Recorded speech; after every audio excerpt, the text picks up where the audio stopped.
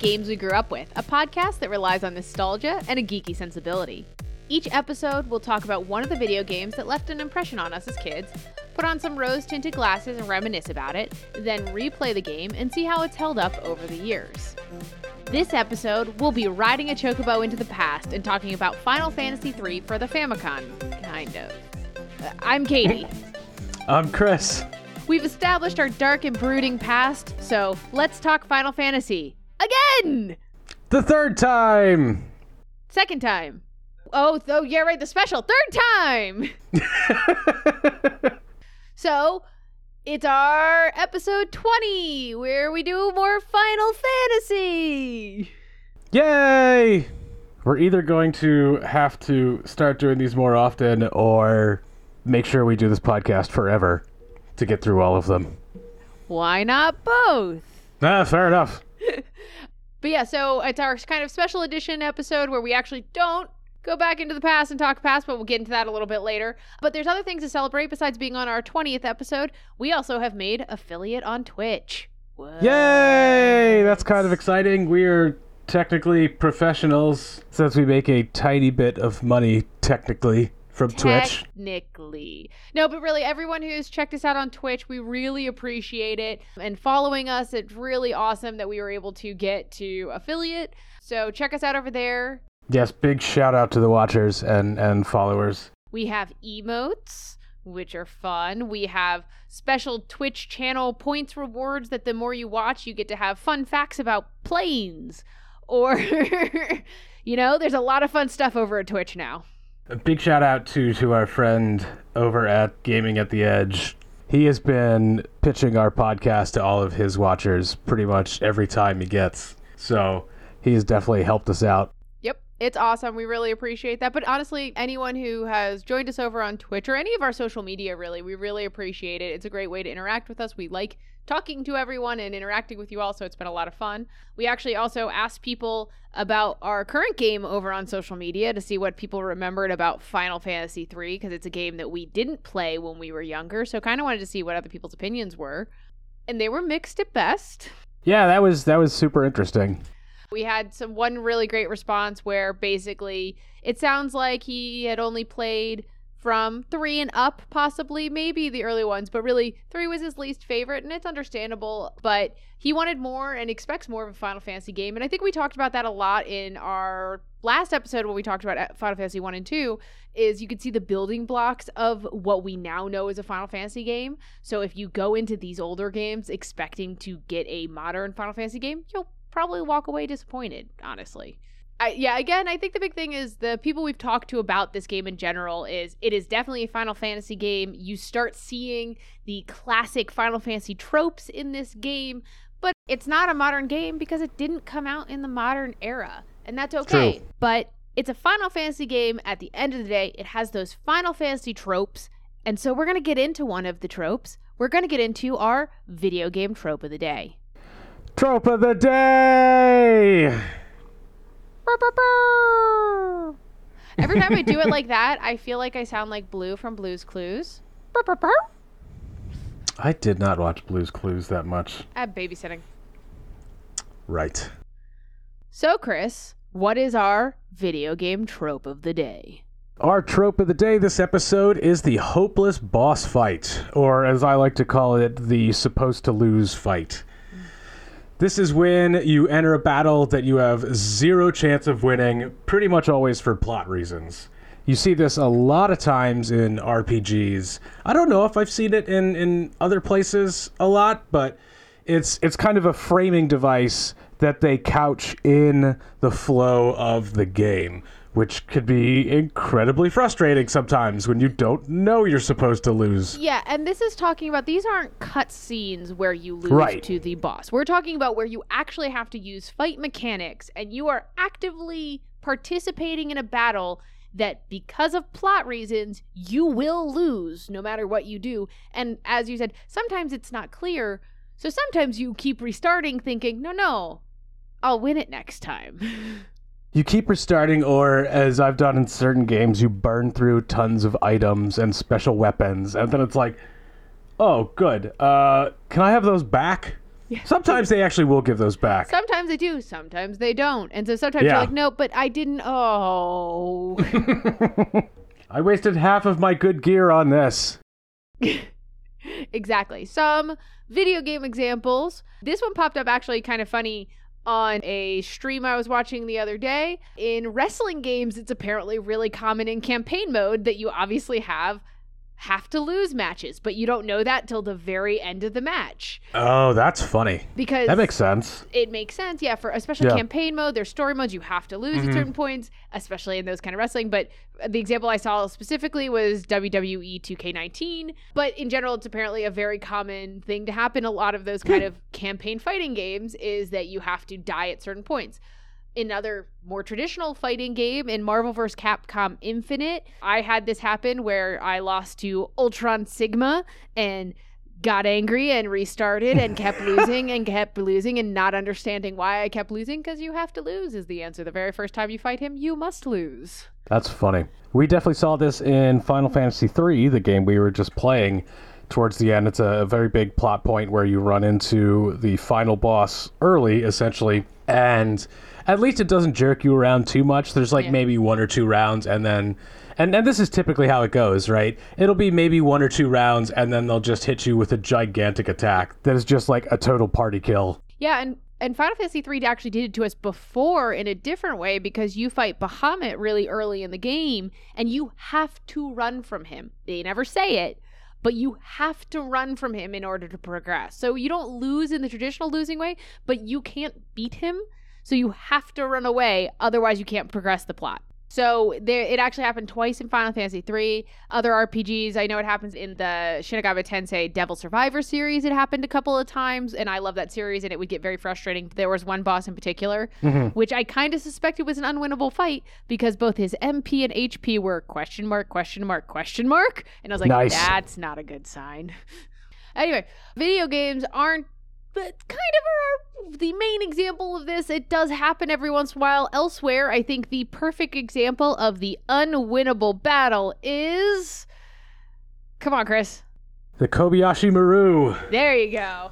This is Star Trek, in case you have been living under a nerd rock for a while. It was a training scenario that was supposed to be unwinnable, and Kirk won it by cheating, essentially. So They also did this exact scenario in the book and I believe the movie of Ender's Game, where they show all of the kids in the training school a scenario where they will die basically in the scenario, and it's kind of a how do they react. And I believe Ender does something very similar where he basically kamikazes himself, kind of acknowledging that if I'm going to die, I'm going to take the other enemy out with me. Are you talking about the ending? No, I'm talking about the giant test. Oh, I guess. That was weird, though. That was the mind game? Yeah, crawling. He ends up crawling through the giant's eye as a rat, which none of them expected. It was... Yeah. They were all But shocked I don't that think he did that. that had, like... I guess it didn't have an answer. The point was he was willing to sacrifice things to win, and he uses that again at the ending. I guess. But that wasn't an unwinnable battle. This, in theory, the simulation was supposed to be unwinnable. It was supposed to show the kids, like, perseverance of how do they deal with loss. And instead, Ender didn't. Instead, Ender was a monster and clawed out the giant's eyes. Yeah, no, and which, again, proves at the end when he is a monster again at the end and murders lots of people without knowing it. So, hopeless boss fights can be found in a lot of different video game genres. It's really common in RPGs. They are frustrating to no end if you don't know they're about to happen. And they are this episode's video game trope of the day. Trope of the day! So now it's time to talk about the game of the episode. Katie, what can you tell me about Final Fantasy III for the Famicom or DS or Steam in our case? So, the original version came out on the Famicom in Japan in 1990. It never came out outside of Japan. It was developed by Square, specifically Square. We're going to leave it there. We ended up playing a version of the DS remake. We played it on Steam, so it had a couple of other adaptations, but it essentially was a version of the DS remake that was released in 2006 and developed by Square Enix along with Matrix Software. And this is why it's funny, because we started playing and I literally looked at the graphics and said, why does this look like a DS game? Like, all of the sprites are very, very DS-looking sprites. Because it was a DS game. They actually Because it was. tried to develop it a little bit earlier and release it on another handheld system that version got canceled. So this was the first version to come out after the original 1990 version. So this was the first official North American release of the game was in 2006. So 16 years later. I guess it had gained traction by then. Again, that's why, they called Final Fantasy VI Final Fantasy III over in the States, which is why everyone always gets confused about that. And when we were playing this game, it's like, yeah, we're playing Final Fantasy III. It's like, no, not that Final Fantasy III, the other one. Yeah. So just a little bit more details on the remake, since that is the version we ended up playing. One of the original designers for Final Fantasy III was actually the lead director of the remake, so they did try to make it as authentic to the original as possible, though they did develop it further. This wasn't just a remaster like the versions of Final Fantasy 1 and 2 that we played on the PlayStation. This was a total overhaul for the Nintendo DS. So it wasn't just 3D graphics. There was a full motion opening scene video, which is pretty epic and hilarious when you compare the graphics to the DS, but still full video, and it added plot elements to a certain extent. It didn't change the plot. I didn't realize this, but it gave the party members names. They were apparently generic, nameless people in the very original version. In this version, they all had names. They all actually had different origins on the island. In the original, they were just 4 orphans all living with Topapa. But in our version, it was only Lunith who lived with Topapa, and everyone else had different kind of mini origins along the way, which is really interesting. Yeah, that is interesting. None of this significantly changed the plot itself. That's so early in the game, it didn't really change the actual plot itself. The other big addition they had is you pick up sub-characters along the way in the original as well. In this version, they helped you out in battle every once in a while if they were with you. So we had a couple of extra helpers join us, and they would actually help us out in battle occasionally, which was kind of fun. It was, it made me laugh every time. And the first time especially it happened, it's like, what's happening? They're like, I'll handle this. And then they would just cast, either an attack or an ability and then hand it off to you. Yeah. So they didn't really handle anything. No. I liked especially, I forget which character it was that cast haste, which is helpful, but it's like, I'll handle this. Here, you're faster. Go fight now. It's like, what? Exactly. You didn't do all the anything. Work now. The other big change in the remake was the job system. They actually rebalanced a lot of things in the job system. They added the Freelancer class, which replaced the Onion Knight. The Onion Knight was the original starting class. That got moved to a secret class for the DS version. See, that's interesting, because now it makes sense why the job is worthless up until you get to the top level. Because, it's still kind of, I could see where it's like, oh yeah, here's this new job. It's, kind of a joke.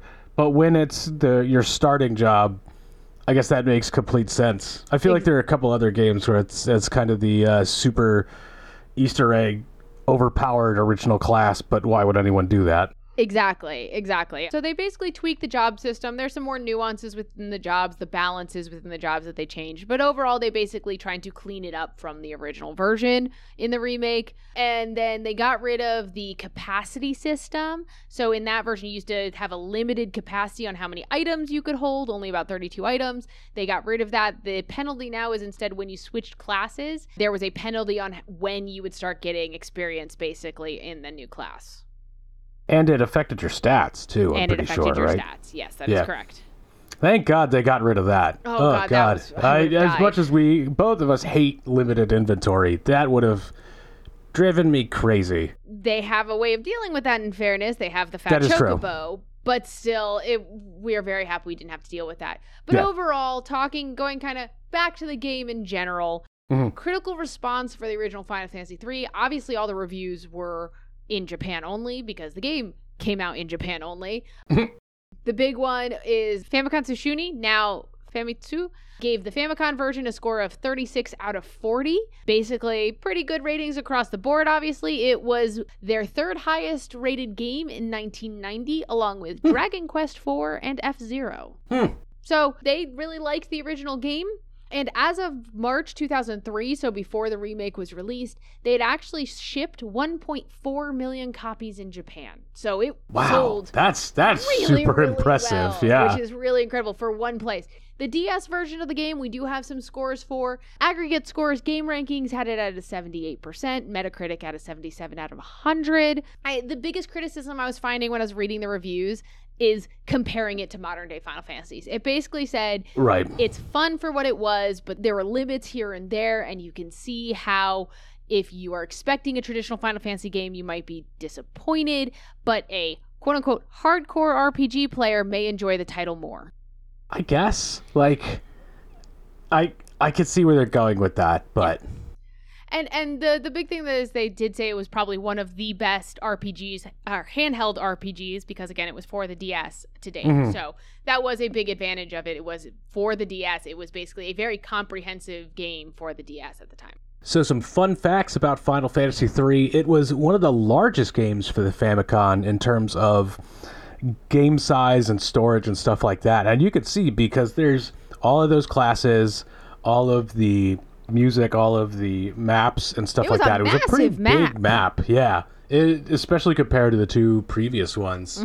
Two characters in Final Fantasy III, Doga and Unai. You can actually find items named after them in Final Fantasy IX, and if you bring those items to a certain Black Mage shop, it starts playing theme music named Doga and Unai. So it's a callback to this game, which is kind of fun.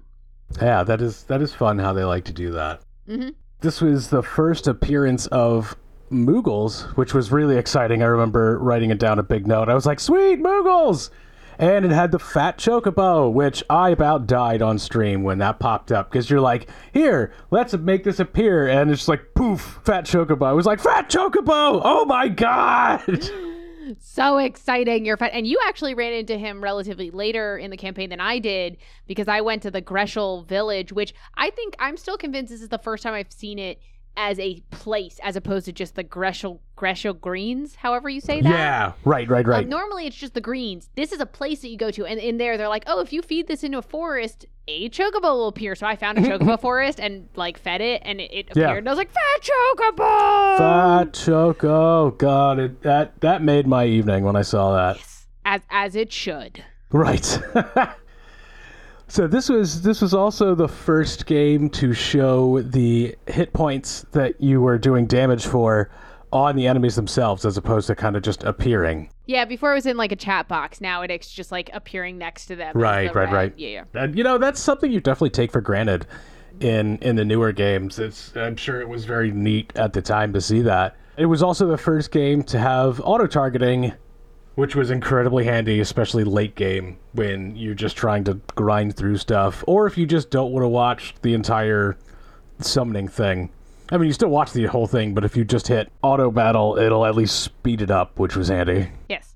And while the versions of Final Fantasy 1 and 2 we played had some auto-targeting, those were not in the original games. And so this is the first game that it came out with originally that had auto-targeting, and also the first to contain special battle music for boss battles, which is such a Final Fantasy thing now that it's kind of funny that this is the first game that happened.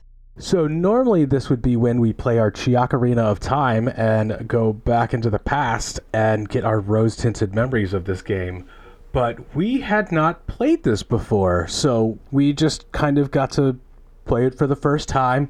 Stop it. Cat is batting my thigh. So this was a completely fresh experience, and I really enjoyed it. So we're doing these for most of the Final Fantasies since we didn't really play any of them. Until 7. Until 7. Well, I know that.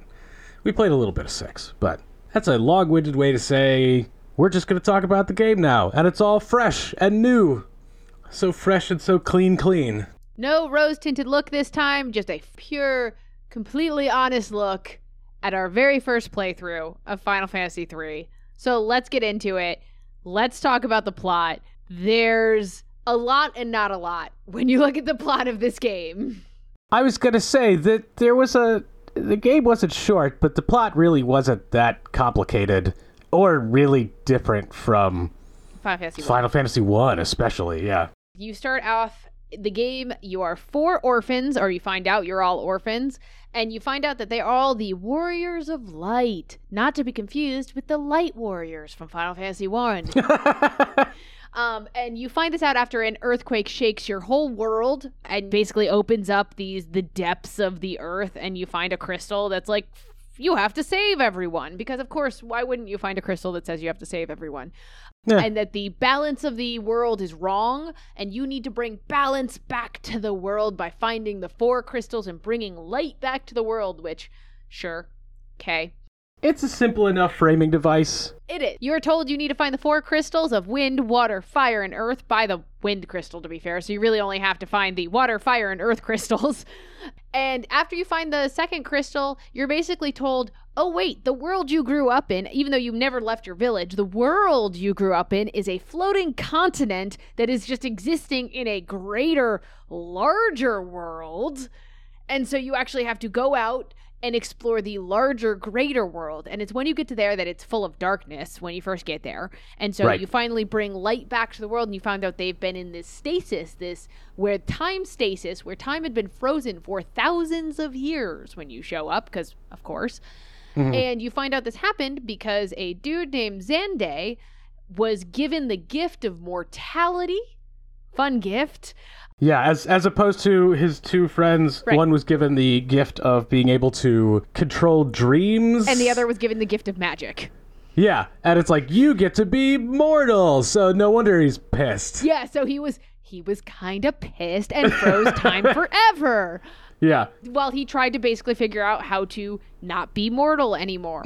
And you screw that up by breaking the time freeze. How dare us? So basically you bring light back to the world, but there's still a misbalance. You still have to find the other 2 crystals. Along the way, you do meet the other 2 of the ancient elders. That's Doga and Unai, who we were talking about earlier. Mm-hmm. Who help you out as well, and they're like, oh, you have to find these fangs so you can fight our buddy Xande to beat him. So you find those, you find the other crystals along the way. There's a lot of, temples that you're going to, dungeons, of course, because it's a Final Fantasy game. So you find all those along the way, and then you get to the final maze, you find the final crystal, you get to the crystal tower where Xande is waiting for you, because of course he has a massive tower to wait for you. I kept calling it the Crystal Palace. I mean, also fair. What kind of villain doesn't have a massive crystal home that he's waiting for the good guys to come find him? That is true. Also Superman. I'll stick with villain. That's fine. But you go to the Crystal Tower and you beat him relatively easily, to be fair. Yeah. And he's like, haha, but I have summoned the Cloud of Darkness, who, even though I'm dying, is going to grant my wish that everyone dies with me? I guess, yeah. So that went real dark real quick.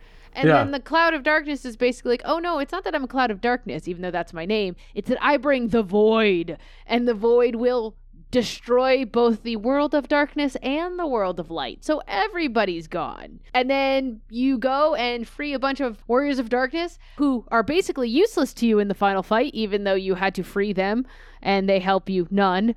Yeah, that was a weird plot framing thing. Like they pop out, they're like, I'll help. Yeah, and then do nothing. Literally, they run into him and then nothing. Or her, I should say, because the Cloud of Darkness is weirdly feminine. And then you fight the Cloud of Darkness and defeat darkness and prevent the Void from taking over the world because hope. Hope is why we did it. And that's that. That's the plot of the game. Yeah, I really didn't even pay attention to the plot that much. Like, here and there I did. I didn't get super invested. There was little side pieces, like you have to go into like a dwarven village and up a mountain with a dragon that kidnaps you and sticks it in their nest. There was lots of random aside type things. You have to free everyone from slavers in a certain village.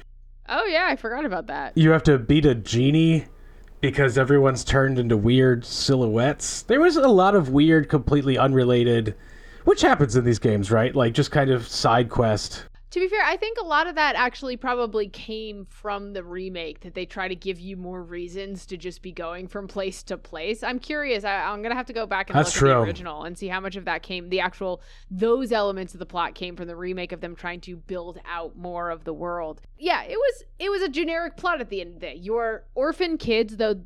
Other fun fact, this is the first Final Fantasy game where you are noted as children as opposed to as like adults. That in the first two games, I guess you were older implied, whereas this one it's implied you're relatively young, because at one point like you meet the prince who becomes king who's like 10. They full on say he's 10 years old and you're running around with him, and one of your characters becomes good friends with him. So I'm assuming we're right in that same age range of like probably 14, 15. That's weird. Yeah, but that's a Final Fantasy thing, because again, you look at it later and there's just a bunch of kids who save the world. They're all young. That is true. But this is the first game that did it. Again, it's fun playing these original Final Fantasies because these are the building blocks for the later games. These are what created the tropes for Final Fantasy. Right. But let's get into the actual mechanics and the way the game played. Again, we are going to mostly be referring to the DS version / the Steam version because that's what we played. But a lot of them are similar, at least in generalities.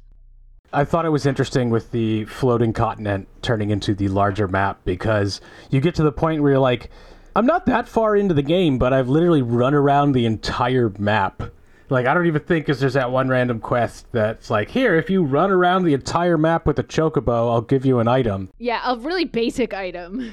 Yeah, it's like, is that it? Like, what is happening? And then later it's like, oh, here's the rest of the world. This makes a whole lot of sense. Why did I not see this coming? Yeah, absolutely. And so that's a great play into the mechanics of the game, because in this game, it was, as we said, one of the biggest games on the NES / Famicom because of how much it was added. The bigger world was massive.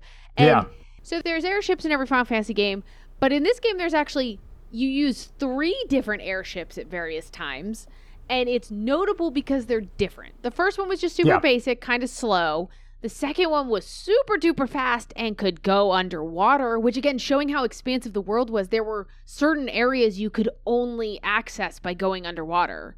Which meant they modeled all of the underwater for like the entire area. Exactly. I didn't run around in it, but it was there. But it was massive. So there's all the underwater areas. And then there was a third ship that was way slower, but basically was a moving town, because you can go in and rest and buy items and stuff, but also it can jump over small mountains somehow. Yeah, it was super powerful, and you could hop over bridges, which was great when you had to do it 10 times in a row just so they could prove a concept. And you just had to go forward and hit X and go forward and hit X. Oh, God, that was so obnoxious. And yeah, the part where it was slower than the other airship kind of drove me crazy. And you would have to switch back to the other one if you wanted to go underwater. To go underwater a couple times. Yeah. But that was still neat. It was so much bigger. It needed 3 different types of airships. It expanded to above water, below water, going over mountains. The world was just massive. You could ride a chocobo. Didn't do a lot for you, but you could if you wanted to. You wouldn't fight things. True. So there's that. You couldn't get into an engagement if you were riding a chocobo. True. But I think the biggest mechanic that comes along with this game that really defined FF3 to be the kind of game it was the job class system. I was so happy to see the job system in this game. And so what that is there's not necessarily, and you saw this in the other ones where you could like change classes. In 2, I don't think there was anything. And in 1, once you picked it at the very beginning of the game, it was locked in the rest of the game. In 1, you had to lock it in the beginning, and then you were stuck with that forever. In this one, you could switch between jobs. 2 was no classes. Right. And then, and this one, you could switch whenever you wanted in between battles. Yeah, which was super, super interesting. And going back to the limited item space in the original would have driven me crazy, because you essentially, if you wanted to switch around, you needed to have equipment for all of those jobs that you wanted to run with. And to help you, they auto-unequipped everything every time you switch jobs, even if it could have worked. And I would always forget to re-equip and then get my butt kicked in the next battle because I was wearing no equipment. There are some good videos of that happening. And yeah, so and whenever you change jobs, it depended on the class, like between like 3 and I think as much as 8 battles where you would have degraded stats and you wouldn't get any job points for it and stuff like that. So job points were separate from experience, and job points were earned through doing actions instead of defeating enemies. And those would increase your job stats, like damage and stuff like that. Yeah, and that's the thing. So the job class leveling was much more similar to, let's say, to the leveling in 2, which, as we talked about, was awful. But the idea of doing an action in order to level the job. But leveling itself was back to the traditional method of you get experience at the end of a battle and you level. Thank goodness for that. That was, going back to a traditional experience was so nice because, that was just rough in FF2. The other thing with the job classes, of course, is as you got more job classes, as you found more crystals, you were given more job classes. Mm-hmm. And so as you go through the game, you were given more and more powerful job classes, essentially. And that was both good and bad because it really did encourage you to change what job class you're doing.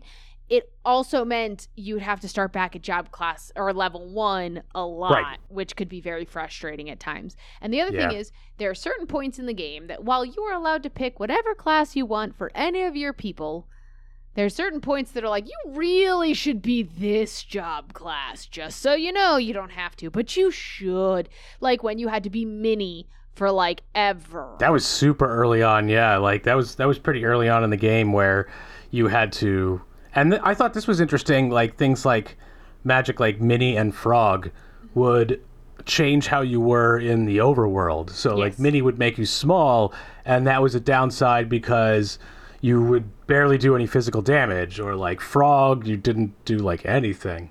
And there were points where it's like, it's tiny, so you have to cast Minnie on yourself. Yes. And you would essentially have to change to a magic class. And I think, at least in my playthrough, I got a heads up through one of our longtime Twitch followers who was like, by the way, just switch straight up all mage right now. Yeah, and you had done that first, so I learned from you to go to all mages before I got to that point. But it was still really frustrating as well because it's so early in the game when that happened that your MP levels are so low. Tiny, yeah. And this is, again, we're back to the MPU that is certain slots for the level of magic. So you had a certain amount of, depending on your job class, it would change on how many slots of magic you had for every level of magic, I should say. So you'd have 3 different spells you can use per level, and then they'd say there's a certain amount of slots. So early in the game, you'd have like 10 slots, and they'd be like, okay, you have only magic basically to win the next 20 battles. And it's like, cool, I'm just boned.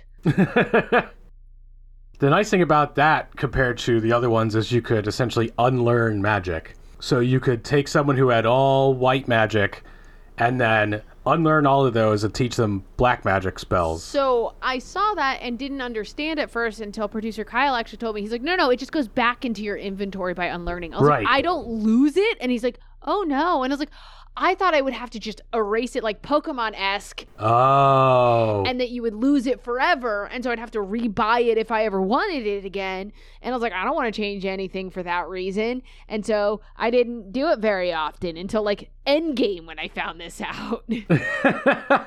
No, it's way closer to Materia in FF7. Yeah. Which I would have loved to have put that together at the time, but I just realized that. I was like, oh, it's kind of like Materia. Oh, makes sense.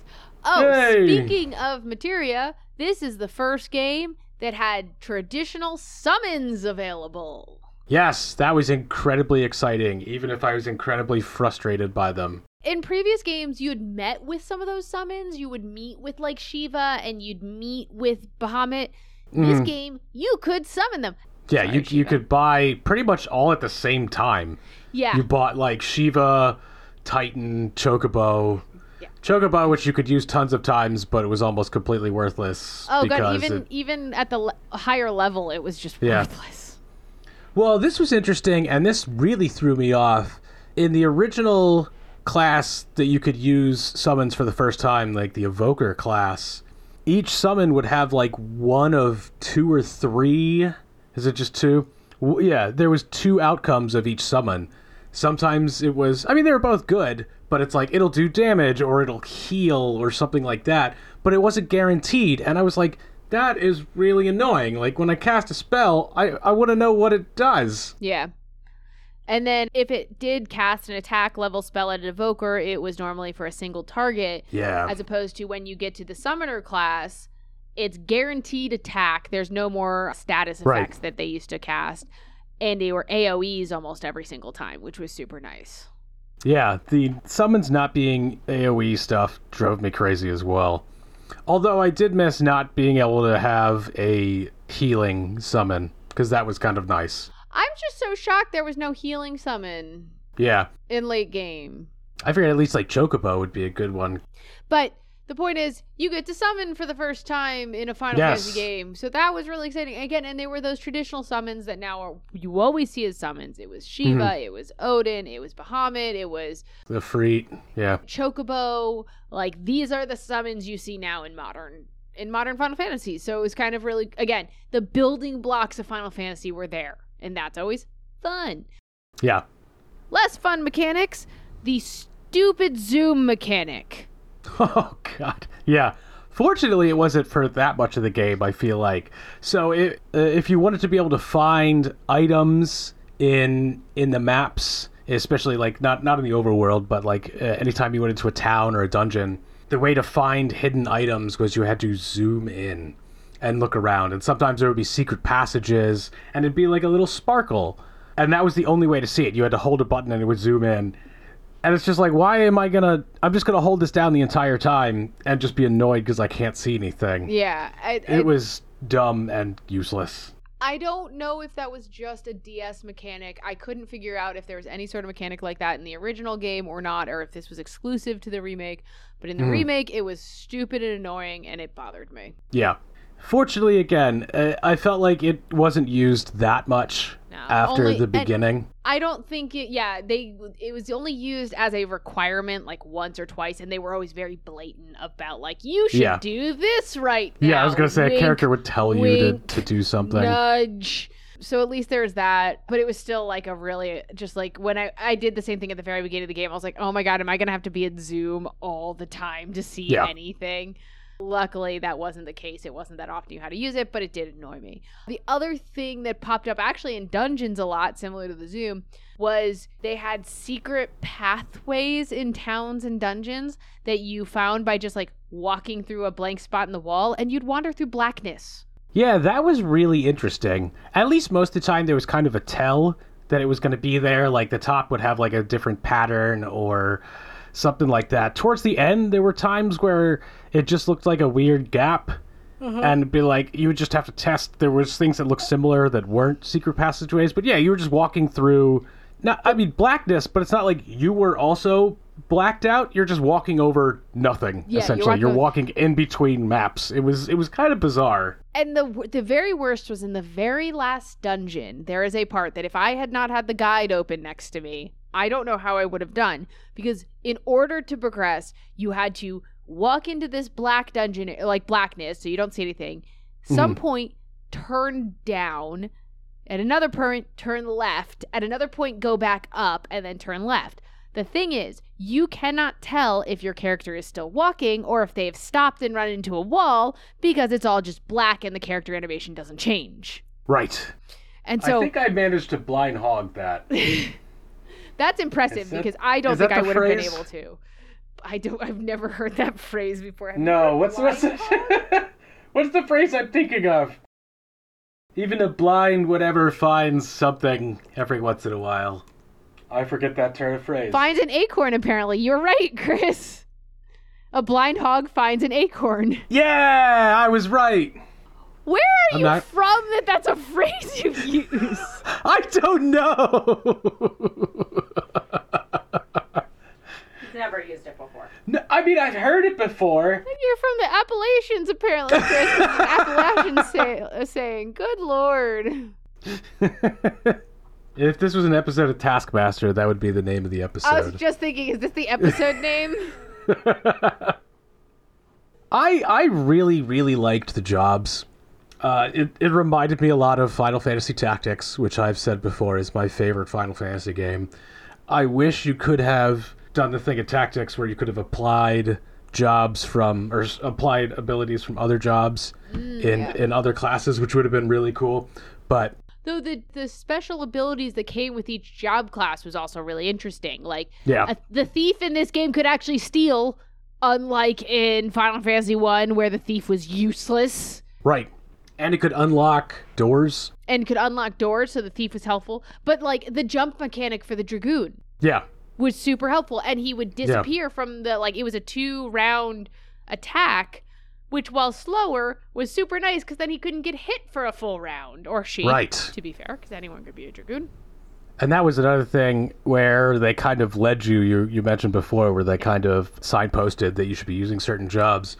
You're going up to fight this boss, and you're just finding Dragoon equipment everywhere. Like, nothing but lances and heavy armor for the Dragoon. It's like, I guess I'll change my entire party to Dragoons then. Dragon Helm, Dragon Mail, Dragon Lance. And it's like, Yeah. and you go through the Dragoon Tower to prove you're the best Dragoon. I'm like, am I supposed to be a Dragoon right now? And there were other towns like that too, because there was a different town that was like, you really should be a Dark Knight or a ninja to use Dark Blades. And like that whole dungeon, you would have been better as a Dark Knight or ninja. And that was kind of interesting that they had these areas that really emphasize certain job classes. Yeah. Which I switched over to a Dark Knight. I don't think you did. I did not. I was stubborn and just dealt with them multiplying. I'm Batman.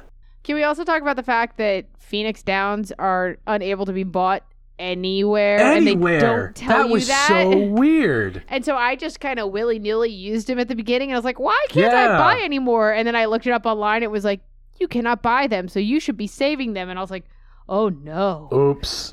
Yeah, I mean, that was of course, super weird. Then I ended up hoarding them and had like 30 by the end that I hadn't used. But Yeah. I did the same thing with elixirs. I literally did not use an elixir the entire game because I kept saving them and then never needed them. I saved it to the final dungeon and used them in the final dungeon. But I used like 3. Right.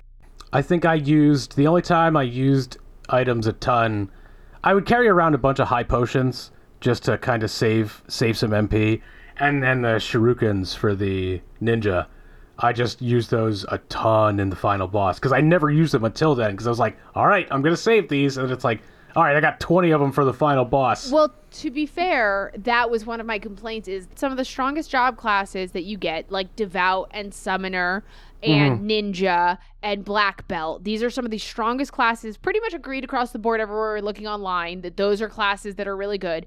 You don't get until the, like... Very, very, very late game. The, like, half dungeon before the final dungeon. Yeah. And if you were playing this game without any sort of grinding, which is a Final Fantasy game, you're going to grind. But still, let's say you were trying to play through without grinding, you would not be able to use those classes basically at all without grinding. And that drives me crazy because while I don't mind grinding, it's more of the fact that I wasn't given a natural way to do it. You said either you grind, or you don't use these classes.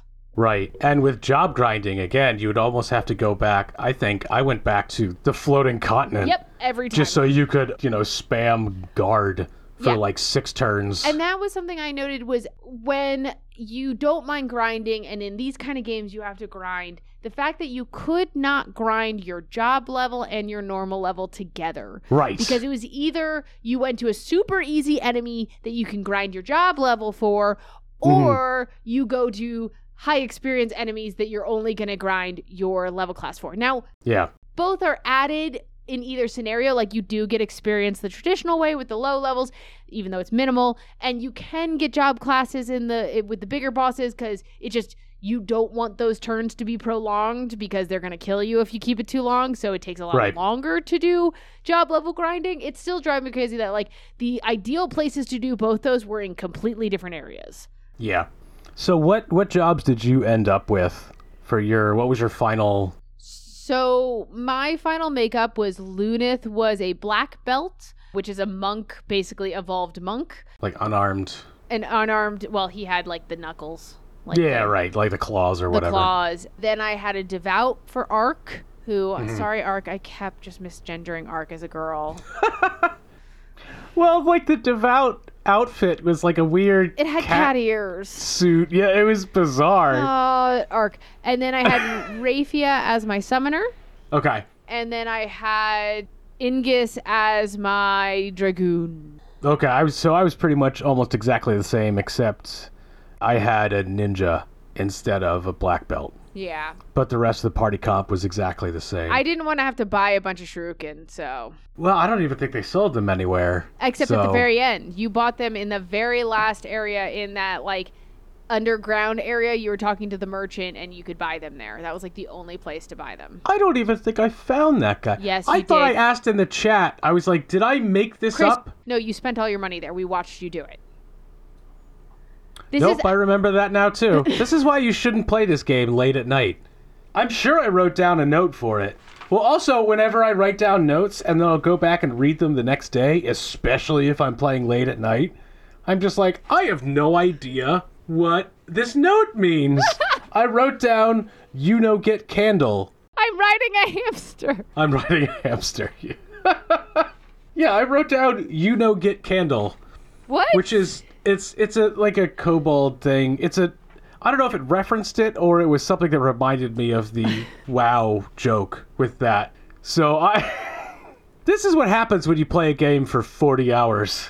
So let's get into that. Your Yeah. playtime was approximately 35 hours? It was 39 hours, 42 minutes. Okay. So very close to 40. And I ended at level 59 job levels in that thing that I ninja Yeah. devout summoner dragoon 99, 89, 92 and 99. Whew. So I finished up around 27 hours. And Jesus. my levels were way lower though, because I think Uh-huh. I was like 52, 52, 53 maybe, somewhere in that range. And then my job class though, so here's the big difference, were it like 40, like 35, and then 99 because my Dragoon was the older class that wasn't from the newest Right. crystal, so he actually leveled up high. So I did not grind my job levels clearly as much as you did in that final class. Producer Kyle, I know, was right around the 30-hour mark, I believe. He's checking. I think he said something like that one after I beat the game. So, producer Kyle was at 30 hours and 20 minutes. Level 59s across the board. He was a knight, dragoon, devout, and ninja. So, no magic user except for the devout. And all of his job levels were 99. The offensive magic was not great. Like I used a black mage for a while, but it's like you get to a point where your other characters are doing like 8,000 damage and your black knight's doing like 600. The black mage definitely fell off because I eventually, for a long time, my party makeup was, I kept changing Rafia, who had been my black mage. I made her a dragoon at one point, and then I made her a Viking, which was fun. She had like the Viking horns for a while, and she was doing some, and then a monk. In both monk and Viking, she did a lot of physical damage. So it was just way more than, the only reason that the mage was knight was because they could hit more than one target. That was basically it. And there was an upgraded black mage. It was the Magus. But basically every guide I read online was like, don't use the Magus. It's pretty much useless. I thought about going with a sage, which is kind of like, it's similar-ish to the concept of the red mage, which they had in this game, which I used briefly. We also had a scholar as well, which is what it was, the upgraded version of the scholar. Right. That's right. So you could use white magic, black magic, and summons. But they were all really weak. Yeah.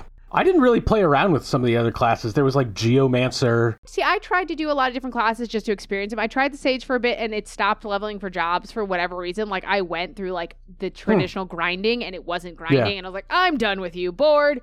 Yeah. But I think it is really, it's funny that we ended up in very similar and like party makeups, but I think that is a really cool thing about games like this, is that it gives you the opportunity to play it very, very differently based on whatever job class you have and what your play style is, And it gives it replayability. and the replayability, and that's a lot of fun and really nice, even if there, again, were some frustrating elements. I think it was really nice because Producer Kyle was... So while we both played this on Steam, Producer Kyle played it on his phone because there is an iOS version as well as Android versions.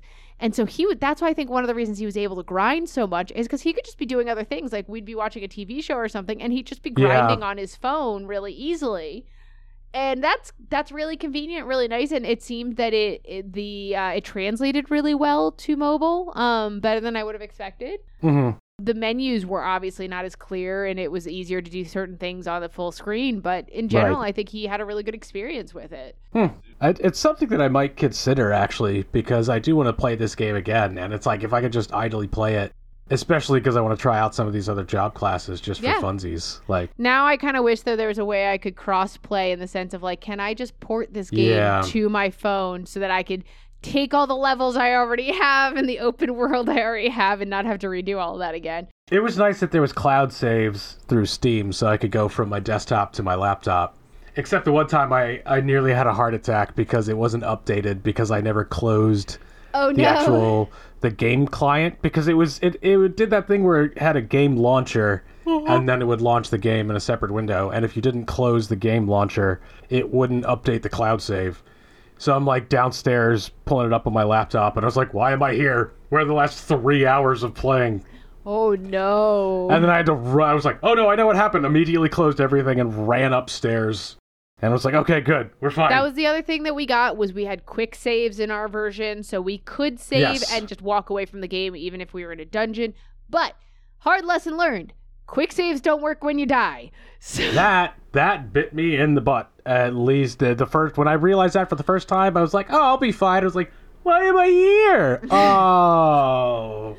No, continue is not there. It just says load. But that was, again, it was very similar to save states, essentially, except it was a little bit more precarious save state because if you died, it didn't work. But overall, I think the translation to the remake was really good. I really enjoyed it. Yeah, it looked pretty good. Music was classic Final Fantasy music. The music was great, yeah. I am forever going to have the battle music and the airship music. Yes. Are just going to be stuck in my head forever. Interestingly, I forget which song it was, but one of the village songs that you go to in this game, they actually adapted and used in Final Fantasy Advent Children for like Cloud Smiles is what the song in Advent Children is. I've heard them next to each other. They're blatantly the same song. Huh.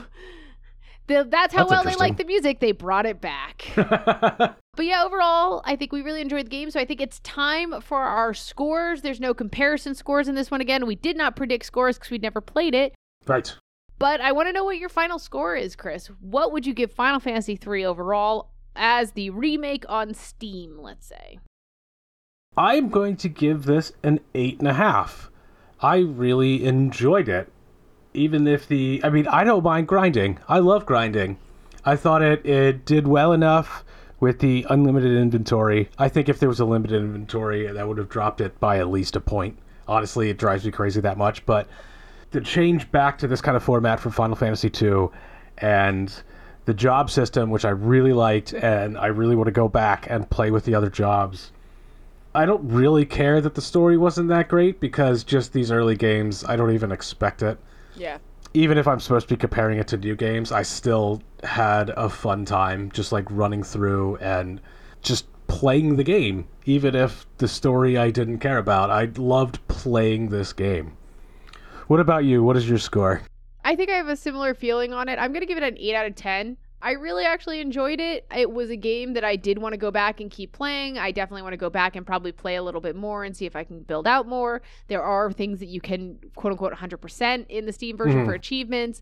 So that makes me want to do that, of course. And it doesn't seem terrible to go back and do that, in my opinion. Like, it's not like I'm like, right. Oh, I don't want to go back and play. I really liked it. The class system made it really interesting. I really enjoyed that. I wish the job leveling was a little bit simpler, or, just because I want to be able to do it with my leveling for grinding. But overall, I really like the game. I had a lot of fun with it.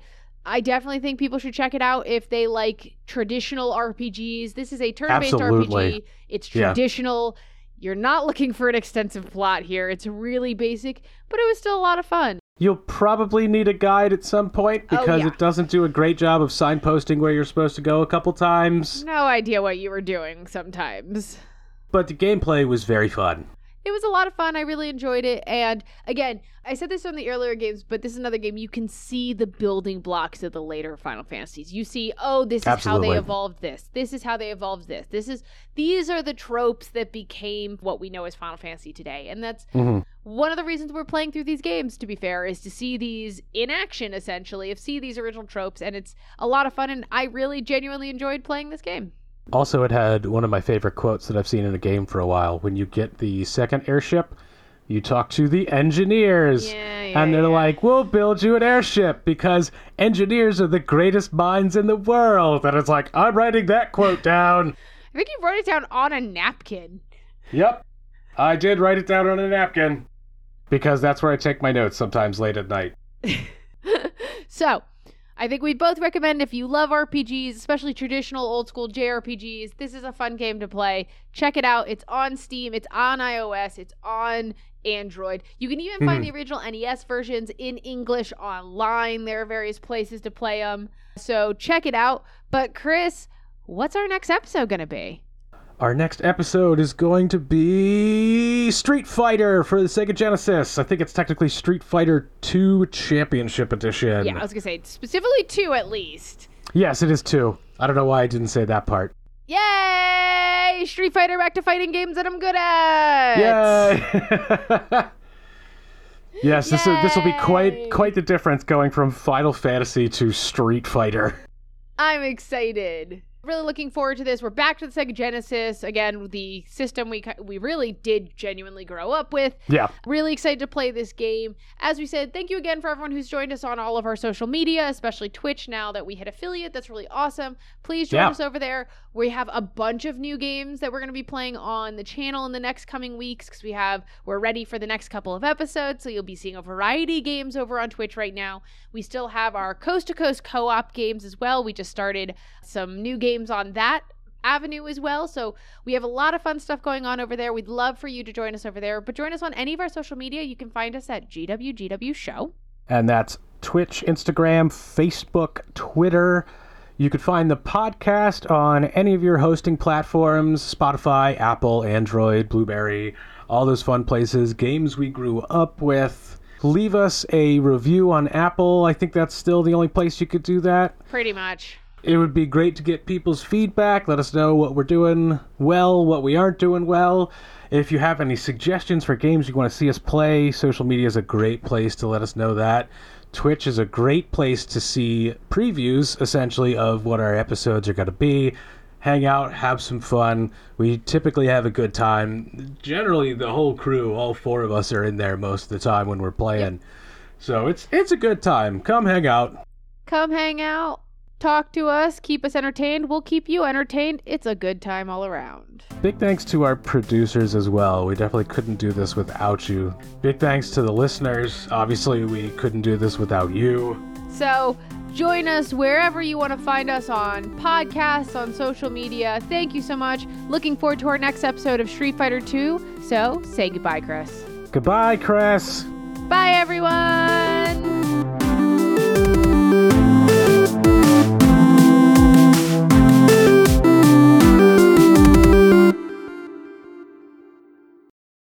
We've established our dark and brooding...